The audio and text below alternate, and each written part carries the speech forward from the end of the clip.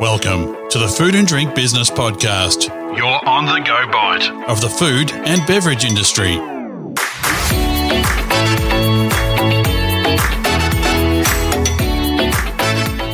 Welcome, ladies and gentlemen, to the Food and Drink Business Podcast. My name is Grant McCarran, and as ever, I am joined by Kim Berry. And Kim is the editor of Food and Drink Business magazine and also the host of this show. Kim, how are you doing? I am very well, Grant. How are you? Yeah, not too bad. And it's awesome that this is our first recording for 2021. So happy New Year to you and all our listeners. Hope everyone's had a good break and they're all back and ready, like we are, to start getting into some wonderful stories and information. Indeed. And today we're joined by Managing Director of Pure Foods Tasmania, Michael Cooper. He heads a business that I think we can only say is on a mission.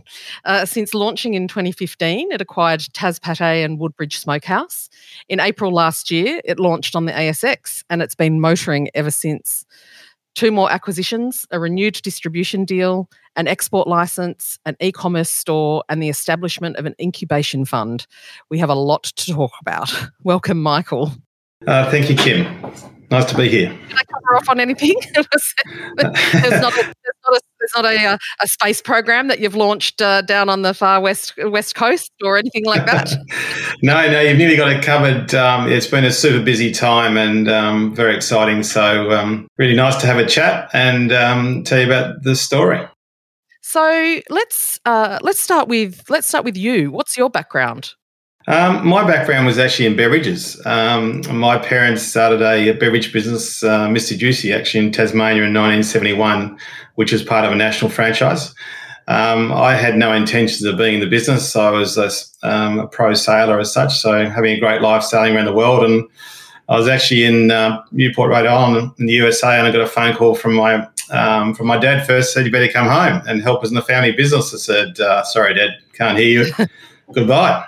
And then I got a phone call 2 hours later from Mum, and yep, I'm back. And obviously, when Mum calls, we all go back home. And that was in 1990. So jumped into the family business and loved FMCG. Basically, all I ever knew as a kid growing up was we used to have to lick the labels and put them on the bottles after homework every night. We used to do about 100 bottles each between 3 kids, so we had 300 bottles, and they were taken down the road to a little shed and they were filled that day. And then we got in the back of the van and we went around and dropped it off to people's front doorsteps like milk used to be, and you'd leave the money out. The juice, back in those days, we had glass bottles for juice. So that's how I brought up. So developing products, NPD is what I absolutely love. Love the people because it's a people's business, customers, consumers, staff, all that fun stuff. So, yeah, I was really born into it. Then we had our business, we sold it in 2015 after 44 years of family ownership. We were approached by another family, a large family, private wealth family out of Melbourne, and we sold the business, which was a big call to do because we didn't want to sell the business. And at that stage, we were the largest organic apple juice provider in the country to Woolworths, Aldi, Costco, Coles, under the Juicy Isle organic brand. Juicy Isle Fruit Juices was the business. We did the distribution for all the major FMCG players, PepsiCo, Schweppes, Gatorade, Smiths, Cadbury Mars, Nestle, Wrigley's. So we're a full distribution business, and we had our own brands as well, which we distributed throughout the country and into Asia as well. So it was a really exciting journey. I think we had 150 people when I left the business, and I thought, I might just sit back and take it easy now. That was the plan. And a funny story is that, you always dream about retiring and think, one day I'm going to sit back and retire. And I can tell you it's not a good idea because I lasted 3 weeks. And I said to my wife, well, because we have 3 children and she was busy raising the kids and I was always at work. And I said, well, why don't you go back to work and I'll be Mr. Mum? And I thought this will be easy. And I got that wrong. I didn't last long because the kids basically went on a mutiny and said, we got to get rid of Dad because he's hopeless. He's nowhere near as good as you, Mum. The food's no good. The washing's not done. And he's always late to pick us up from school. So, that's fantastic. That's where I ended up there. So I ended up, cut long story short, back in these guys that launched PFT in 2015 as a privately invested business with about 21 shareholders. And they said, do you want to come in and have a look at our business? The 2 units at the time were Woodbridge Smokehouse and Taspadé. And they said, we want to grow this business. I said, well, if you're going to grow it, there's a couple of things you've got to do. You've got to put equity into it. So you have to raise some more capital amongst the shareholders, or you can sell this business, or if you want to be really crazy, you can try and list it on the Australian Stock Exchange. And they said, let's be crazy. And I thought, wow, This is going to be exciting, right? So, as you know, we went through a backdoor listing, actually. It was a shelf company, an ex-coal company out of WA. And we listed through their listing on the 30th of April. And we started off there and off we went. And it's been a real rocket ship ride. So quite exciting. So how many people are in the business at the moment? I think the headcount's funny you say that. I only asked the girls the other day because they seem to be everywhere at the moment. We've got about 70 now. So when I turned up I went full-time basically in October last year, and I think we had about 23. So they're growing very fast. So last year was, I think that was when you really sort of came to across my desk, was with the acquisition of Dally Potato Company, which was a family company and looking to utilise potatoes that weren't acceptable as a potato, and looking at sort of ready meal and convenience sort of production. Was this a really conscious decision to start moving down plant-based vegetable sort of lines? Because obviously following on from Dally has been Lord's plant-based foods this year. Can you talk to us about that as a decision process? Was it really like, plant-based is where it's at? Yeah, it's interesting. The strategy behind the business is, and our 5-year plan is to be doing $100 million revenue within 5 years. So that's the sort of strategic direction of the business, and also to deliver on that, we want to be delivering 100% Tasmanian premium food and beverages. We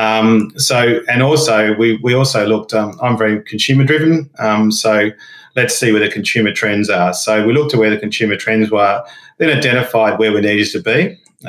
So we thought, well, there's a high value in meal solutions as such, and ready-to-eat foods. No one in Tasmania is actually doing it as a high-end premium Tasmanian produce. So we thought the first opportunity was to get into the salads business and the meal solutions business. The Daily Potato business currently have a salads business, which is in a tub, take-home, ready-to-eat, which is available throughout Woolworths stores. And they also do a meal tray, which is roast veggies, pumpkins, medleys, trays, that sort of thing, which is in Metcash IGAs and also in Woolworths as well. So it was a great fit. Jared and Susie Daly were actually Farmers of the Year in 2019. So that's how they got national recognition for that. As you said before, Kim, you're right. Susie thought, I'm going to develop a product to, rather than give these potatoes as such to the cattle, let's value add. So that's how Daily Potato Salads was born. It's a great story, and Susie's still very much involved in the business. She's locked in for many years. We won't let her go anywhere because a high proportion of her sale was in script, in shares. So she's really tied in, which is great. And we've got a long-term supply agreement with Jared, her husband, who supplies the potatoes. So it actually works out really well. It was really about the whole strategy is about building a recipe as such, or building a cake where we get the inputs from these great Tasmanian produce companies or brands, bring them together, and then we'll have a full offer at the end where we're having a variable meal solution offer to actually deliver directly to the consumer or through our retail or export customers. Or that being the end solution, we still have a direct supply with each entity into their own markets themselves. So you talked about plant-based foods, which is super exciting. It's probably our smallest acquisition, and the plant-based food space is the fastest growing category in the world in food and beverage. Super exciting, and the thing that's exciting about it is no two are the same. So no two plant-based foods, we understand, are making the same product through the same recipe. In the beverage business I was in for a long time, so you want to make orange juice, you go and get oranges off a tree and squeeze them. It wasn't that hard. With making plant-based cheese, you should see how they do it. It's incredible. Like, we've got Tasmanian walnuts, crushing Tasmanian walnuts, adding cashews to that and adding oatmeal as well. It's incredible to make oatmeal feta out of oats. It's just incredible. You've said plant-based cheese and oat-based feta. I'm sorry, but I've seen oat milk and soy milk and almond milk and all that, but you're doing cheeses from... In Australia, you can actually call cheese made from plants cheese. In the US, it's got to be called cheese made from... you can't call it cheese, sorry. You can, but in Australia, we can call it cheese, which was an interesting... I don't know why, but in Australia, we're allowed to call it cheese. And it's not made from dairy at all. What's the growth sort of projections in that sort of space? Well, it's sort of growing at plus 20s at the moment. It's just gone ballistic. I mean, you've seen the V2 meats and all that sort of stuff. And I mean, it's massive in the US. And, it's really interesting category because, I was brought up on a meat and 3 veg. I think in my generation, I was born in the 70s late 60s, I should say. But, we're trying to hide my age there a bit. But at the end of the day, we would never, ever thought of having a vegan meal. Today, my children themselves, we would probably have 2 vegan meals a week at home. The new generation are very much, it's all about making the world a better place as well. I mean, saving the animals, saving the methane coming out of the cows. I mean, all this sort of stuff. But we're very much not about trying to force people to become vegans. It's about a flexitarian diet where you might have 1 vegan meal a week, or you might no more than 1 or 2, I suppose, because I think you've got to have your other nutritionals that animals proteins bring. So it's quite amazing, how quickly it's actually developing. And we've got an export license. We have export customers into Singapore and Hong Kong where this plant-based food, because a lot of the Asians can't have dairy. So it's probably the biggest market and the biggest opportunity for us is there. So, but on the back, the plant-based opportunity allows us to get into, we're going to be doing plant-based meats as well. So we're going to have a full offer of protein on one side of the meal, and we're going to have veggies and salads and whatever else on the other side of the meal plate. I think probably I'm in by asking you this, I'm revealing that my age as well, or that I'm in a different cohort, because I can come at plant-based milk, that's something that my brain can encompass and sort of deal with. But then the idea of even eating a plant-based cheese is for some reason where I draw a line. Like I go, why would you eat that? And I think it's really interesting what you were just saying about the sort of the younger market and younger consumers who have a different viewpoint of all food groups.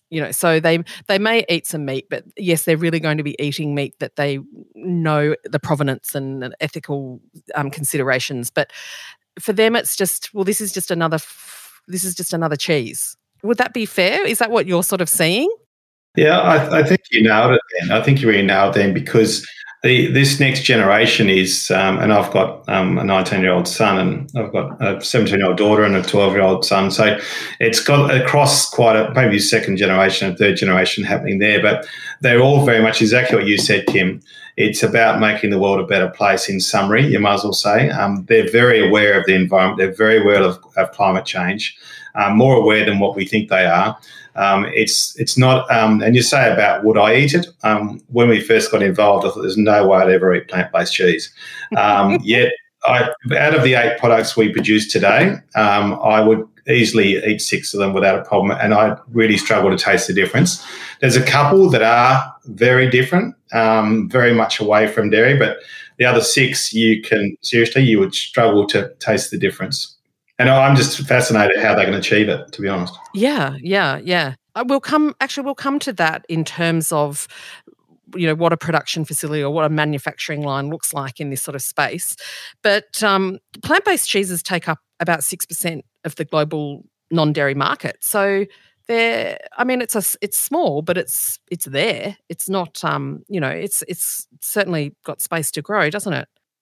Yeah, it's definitely growing. I mean, example, we're talking about a project this morning. We had a very large pizza franchise talking to us about supplying grated plant-based cheese, because they're getting so much pressure from their target market, which is the people we were talking about before, that generation, because I don't eat a lot of pizza. I can't afford to have to put too much weight on. But that generation want to feel better for themselves. And if they can get a plant-based cheese on their base, they'll do it. And they'll pay that extra 50, 60 cents, whatever it may be, because the pizza's got to be kept cheap. But they're seeing this group we were talking to, they had quite a few stores. They were saying, we're getting demand. The first thing they're asking, have you got a plant-based offer?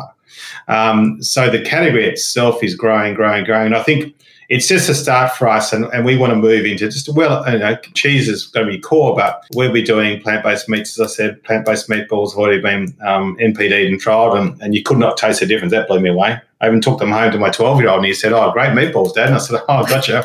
But that was funny. But it is quite incredible, and it's so exciting because no one to manufacturer do the same thing. Because it's a new category, and it's also interesting. I was very much in organics in my previous life, in organic beverages, and the certification of organic is getting better and better and more regulated. The plant-based food industry is going so fast, the regulations, they're struggling to keep up with how to regulate it. And the most important thing for us is to make sure it is authentic, that people don't start, putting a little bit of dairy in to make it taste good. That's the worst thing can happen for the industry. So I think as manufacturers or brand owners, we need to really support the industry to get together and regulate this hard. In the US, it's very regulated. It's really hard because US is probably 2 years ahead, 3 years ahead of us. But we're catching up very quickly. It was going to be one of my questions, actually, was because it's growing so fast, it's becoming such a crowded market. In the last couple of months of last year, we were reporting on Maggie Beer launching her plant-based ready meals. Bickford's and Chobani launched their own plant-based milk ranges. Fable, with its mushroom-based alternate meat protein, is having huge success here and overseas and was going into the supermarkets. V2 Food is obviously going from strength to strength, and Proform, which has been, in the plant-based food space for a very long time, is just launching its own, consumer brand. And so it's interesting that you're saying you're all doing it differently. Yeah, very much so, doing. If from what we understand, and as much as we can find out, the biggest brands on the shelves in Australia today are all imported in the cheese space. Which is, if once you dig into it, there's been a lot co-packed repacked, you might as well say. So they're buying in bulk, repackaging, and putting a little sticker on the back that says out of Europe or out of Vietnam or whatever. So, and I'm sure there's a lot of the larger players looking at this as well. And it's not as easy as you think to get into. And you made a comment before about what is a manufacturing facility, and I'm sure you've seen lots of beverage facilities like I have, and it's quite fascinating. But to see a plant-based cheese, it's basically a kitchen. It's really like making a cake. They're literally pouring ingredients in, they're stirring it up with a wooden spoon, and the wooden spoon becomes a big tank one day, and the big tank becomes bigger and bigger, and as you grow. But the maturation time is really important. The maturation time is how long it's basically cured itself, and all the flavours come out over time, like a normal cheese, which is quite ironic. It's not cheese, but it hasn't got dairy, but it sits in a maturation, and it's got to be could be there for 4 to 6 weeks. It ends up with a shelf life of 6 months. Quite incredible. And there's no preserves in it. There's no nasties in it, which you couldn't put a plant-based food out there with nasties in it. You couldn't. It couldn't possibly work. Kind of defeats the purpose. Yes, correct. I just want to circle back to what you were just saying about how a lot of these products are actually imported and then repackaged. One of the biggest consumer trends that's been dominating for the last sort of 2 years or so is the provenance of a food, and knowing the story or knowing where the ingredients come from and how it's made and what it's packaged in. And you mentioned earlier about being a high-end premium Tasmanian product. Does that work as almost a cornerstone of the business model? Absolutely. I would say that, it's a really good point, and I'm glad you brought it up because that's part of the success of Pure Foods Tasmania. And as you've seen, we've actually rocketed, a lot quicker than everyone expected we would. And it was all about timing, to be honest. Like, we were going to market to raise the capital when we were doing our raising before listing. It was right in March. I mean, COVID had just gone berserk. And we're going around the market in Sydney, I'll never forget it, and we're going to all these brokers and these investors and doing presentations, and it had the presentation about 12 pages long. I think the best was when I got to page 6. That was my best result. Most times I got to page 2 and they said, how much do you want? We were only going to raise about $4 million was our target because it's quite a small. And we raised $8 million in about probably 4.5 hours. And we had to give $4 million back. So, and it was all about exactly what you said. It was about the province, food safety, and the traceability of our food. It was all because it's really simple. Everyone wants to understand what you said before is, where's my food coming from? I want to nearly see it being made when it delivers on my plate. And it's all been driven by this generation we spoke about before. Us three would probably easily eat anything someone served up to us because we were born that way. Whatever parents gave you, ate. But now these guys have researched what's on their plate in front of them because they've got all their phones while they're trying to eat their meal. They're trying to, communicate with each other across the table. I'm sure you've got our children have seen it too, but that's exactly what's happening. So they are literally Googling their food while they're eating it, and anything with province in it. And Tassie, once again, we couldn't be in a better place, and we're very, very lucky. Tasmania's, we had a lockdown for probably 6 weeks, and we haven't had a case since back in, back in April, May, I think. And we're in Ireland. We just closed. We pulled the drawbridge up and said, stay away. We're here. We got great soil. We got great water. We got great air. We couldn't be even in a better place in the world to do food and beverage. And, I really relate to us in my previous life. I was, traveling the world, selling our produce out of Tassie. And it was good, but, people knew about Tassie, knew about New Zealand more than Tasmania, and New Zealand's very similar to us. But the exciting part of it now is I reckon we've jumped 10 years through COVID. We've got the demand that's coming to our business from all around the world. Literally, people want to live here. People want to move here. People want to consume our beverages and our foods. It's just a 10-year jump. It was always going to get there. So we're just so lucky. Very, because it's also pushing the whole, as you're talking about traceability and provenance and so on, the fallout from COVID has been buy local, support local. It may cost a little more to buy an Australian product, but you don't have the problem of what happens when the sea lanes close or things like that, or we're making sure we're keeping the money here. All those kind of sentiments and thoughts that are going around at the moment.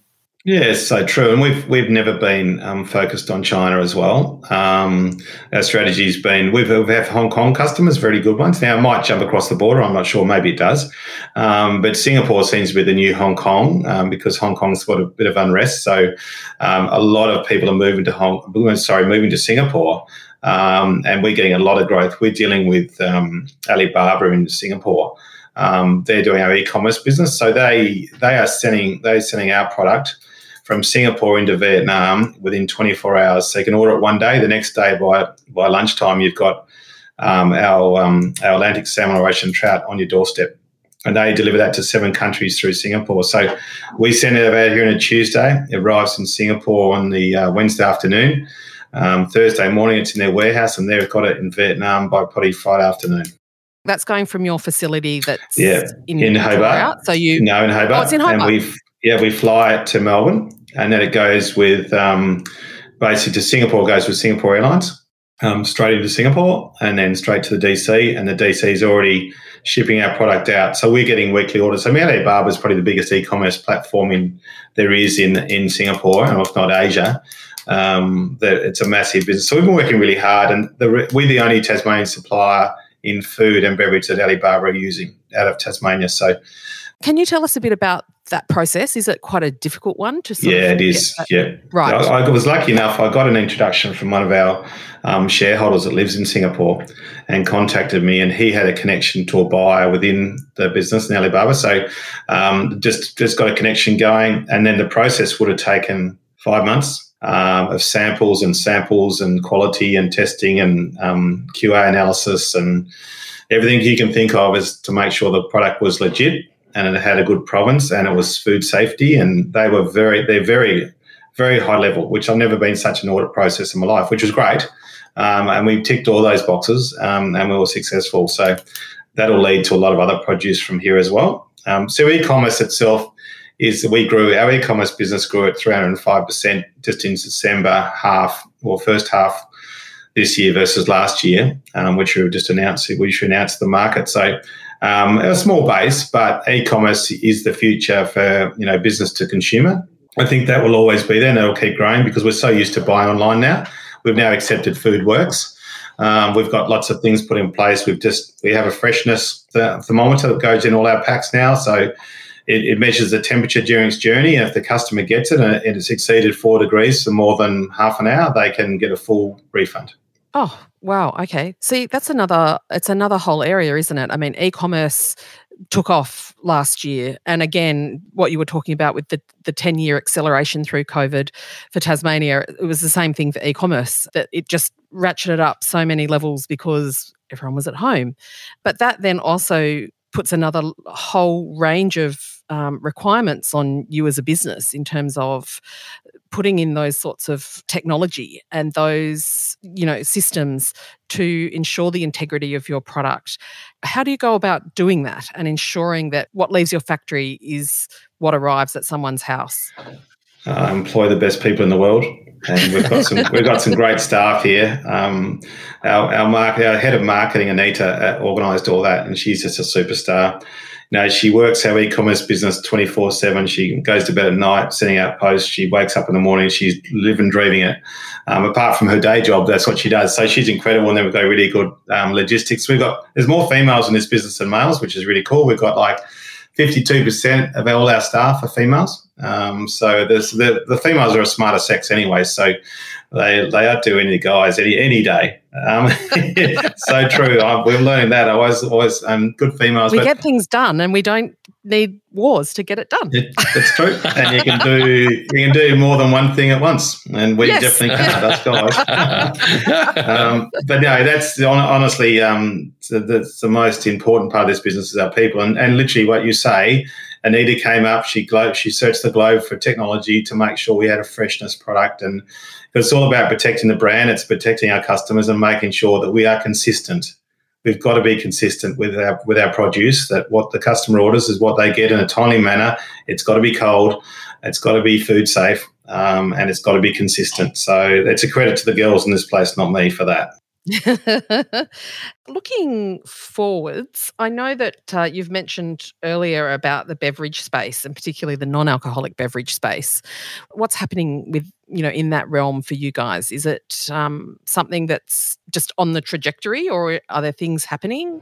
No, there is things happening there, and as I've got to be careful, I can't say too much because the market hasn't been advised yet. But pretty exciting. I mean, beverage is my passion, as you know. I was born in the back of a juice van, so I want to get back into that beverage business. I spent 28 years of my life doing it, and I love it. It's really fast. It's probably the beverage category is probably, as you well know, is the fastest category in the FMCG space there is.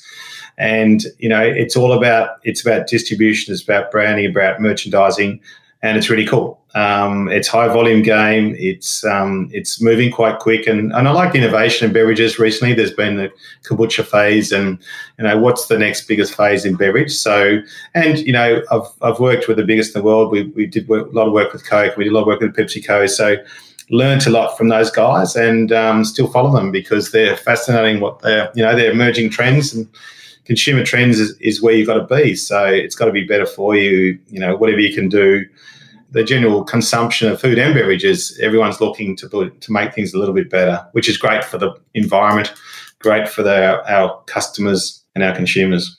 I think, when we spoke earlier about just the whole plant-based space and how regulation and that aspect is struggling to keep up in terms of the pace that's happening in the market.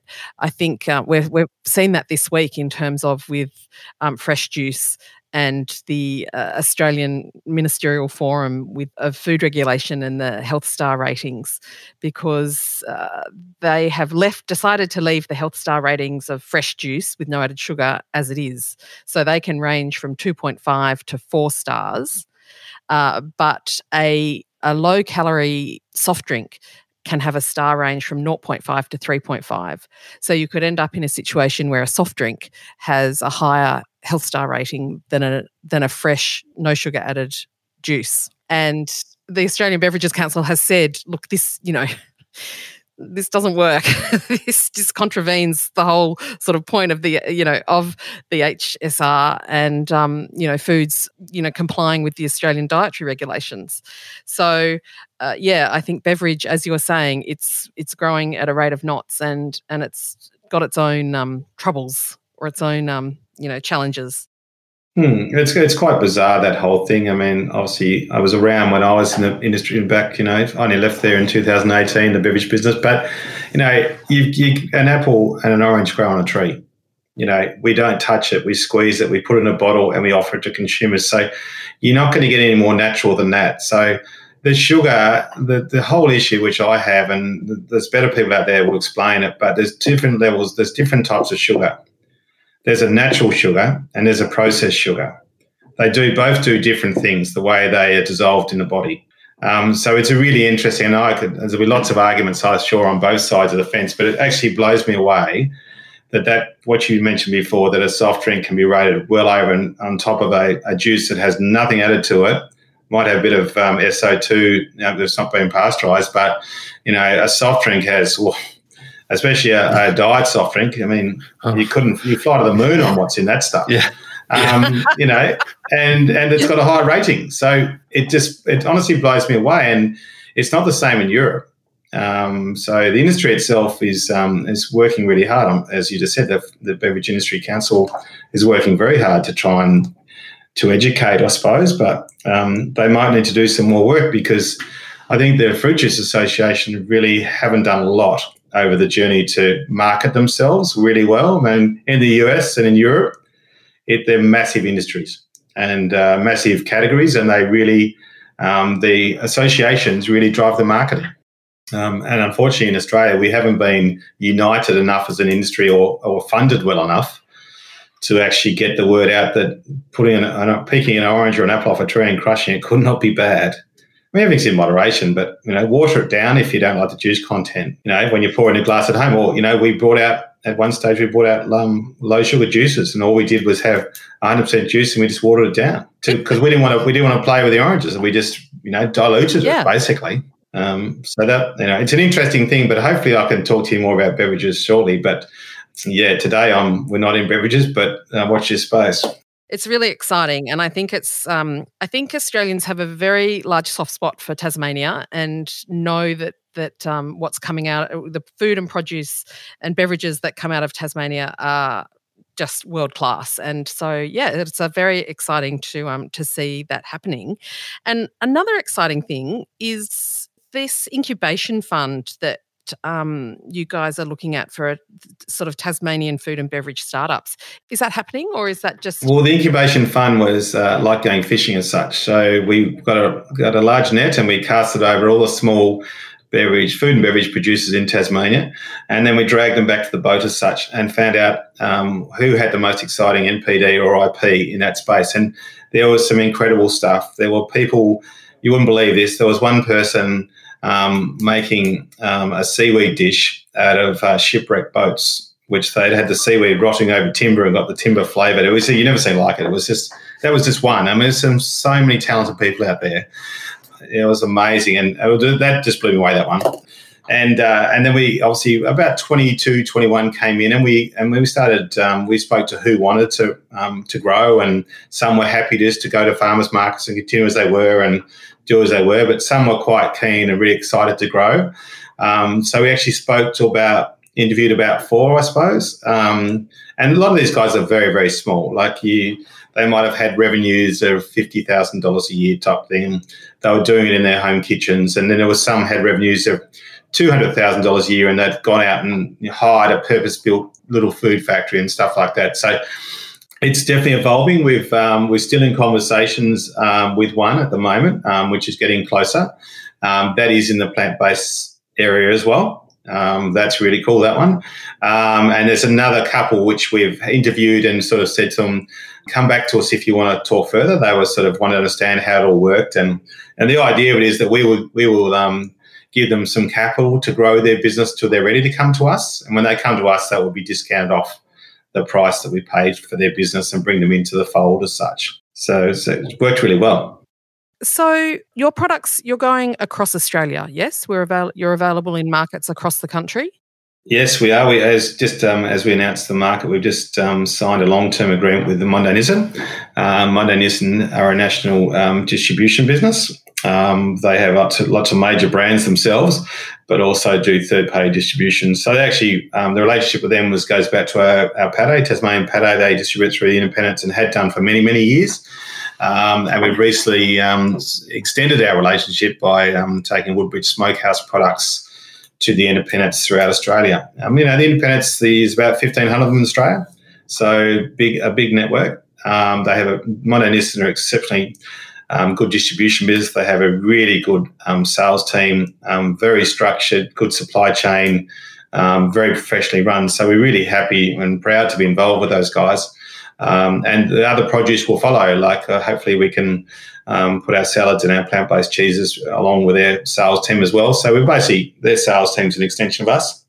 And it's a way we can get to all those customers without having our own sales team, but really leverage off their great relationships they have with their customers. So that's really exciting. I think this is what so many people say, is that so many businesses in food and beverage say every single step of your supply chain has to be working and has to feel like it's actually a part of the business, even if it's a partner. And so that sounds like that's what Monday Nissen is fulfilling for you guys. Yeah, very much so. They're great people, and Anita once again has been working really closely. They're all wearing our Woodbridge, these shirts here, in Woodbridge shirts, and the point of sales all customised to them and whatever they like. We want them to be us, and it's the modern way of doing business. To set up your own, 50 reps around Australia wouldn't be a cheap exercise, and we wouldn't have the volume to justify doing that day one. This way, they've got the network, they've got the relationships, they've got supply chain, they've got trucks, they've got the whole thing. It's the way to do it. And it's really important when you partner with a large distribution business that we deliver as well. It's all right to say that it's up to them, but it's not up to them. It's up to us to make sure our quality maintains, our orders there on time, our DIFOT's really good, and we support them in marketing. They can do everything else, but it's really up to us as much, probably more to us than them. The success will be up to us, not so much them. So, Michael, tell me, what do you love the most about working in this space? MPD, making new products, new categories, like the plant-based is keeping me awake at night. That's exciting because it's really untouched and it is super exciting. I don't know where it's going to go. As I said, I think we'll all be having at least one vegan-based meal. Or vegan's a bad word, I suppose, but save the world meal a week. We're going to call it save the world meal a week. I think that's I think as you see now, like you go to a restaurant and most restaurants now have a save the world offer on their menu. If I want to call it save the world, but it's true.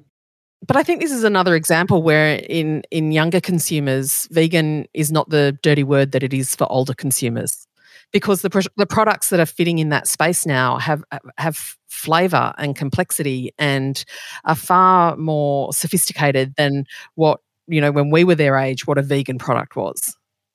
So true. It's so interesting. Michael, it has been so great to talk to you. It's so exciting to see a company like Pure Foods just, it's got fire in its belly and a kick in its step, and it's Australian and it's supporting, a region and a state that needs to be celebrated. So thanks so much for having a chat with us today. I really appreciate it.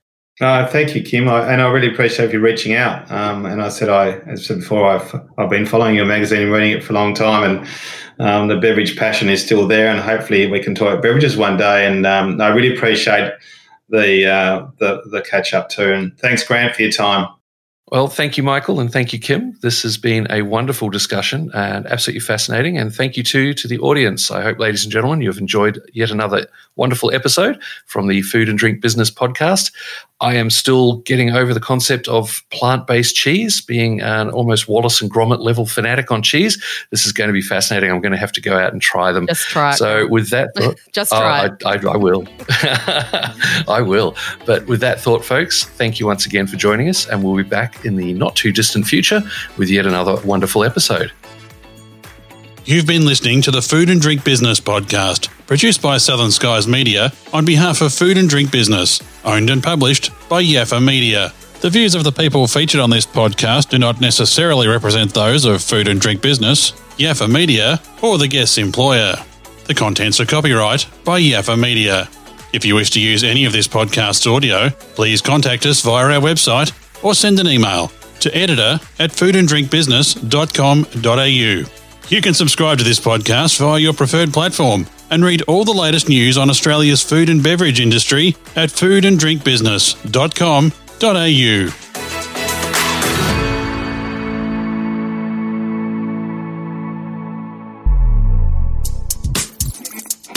You've been listening to a Yaffa Media podcast.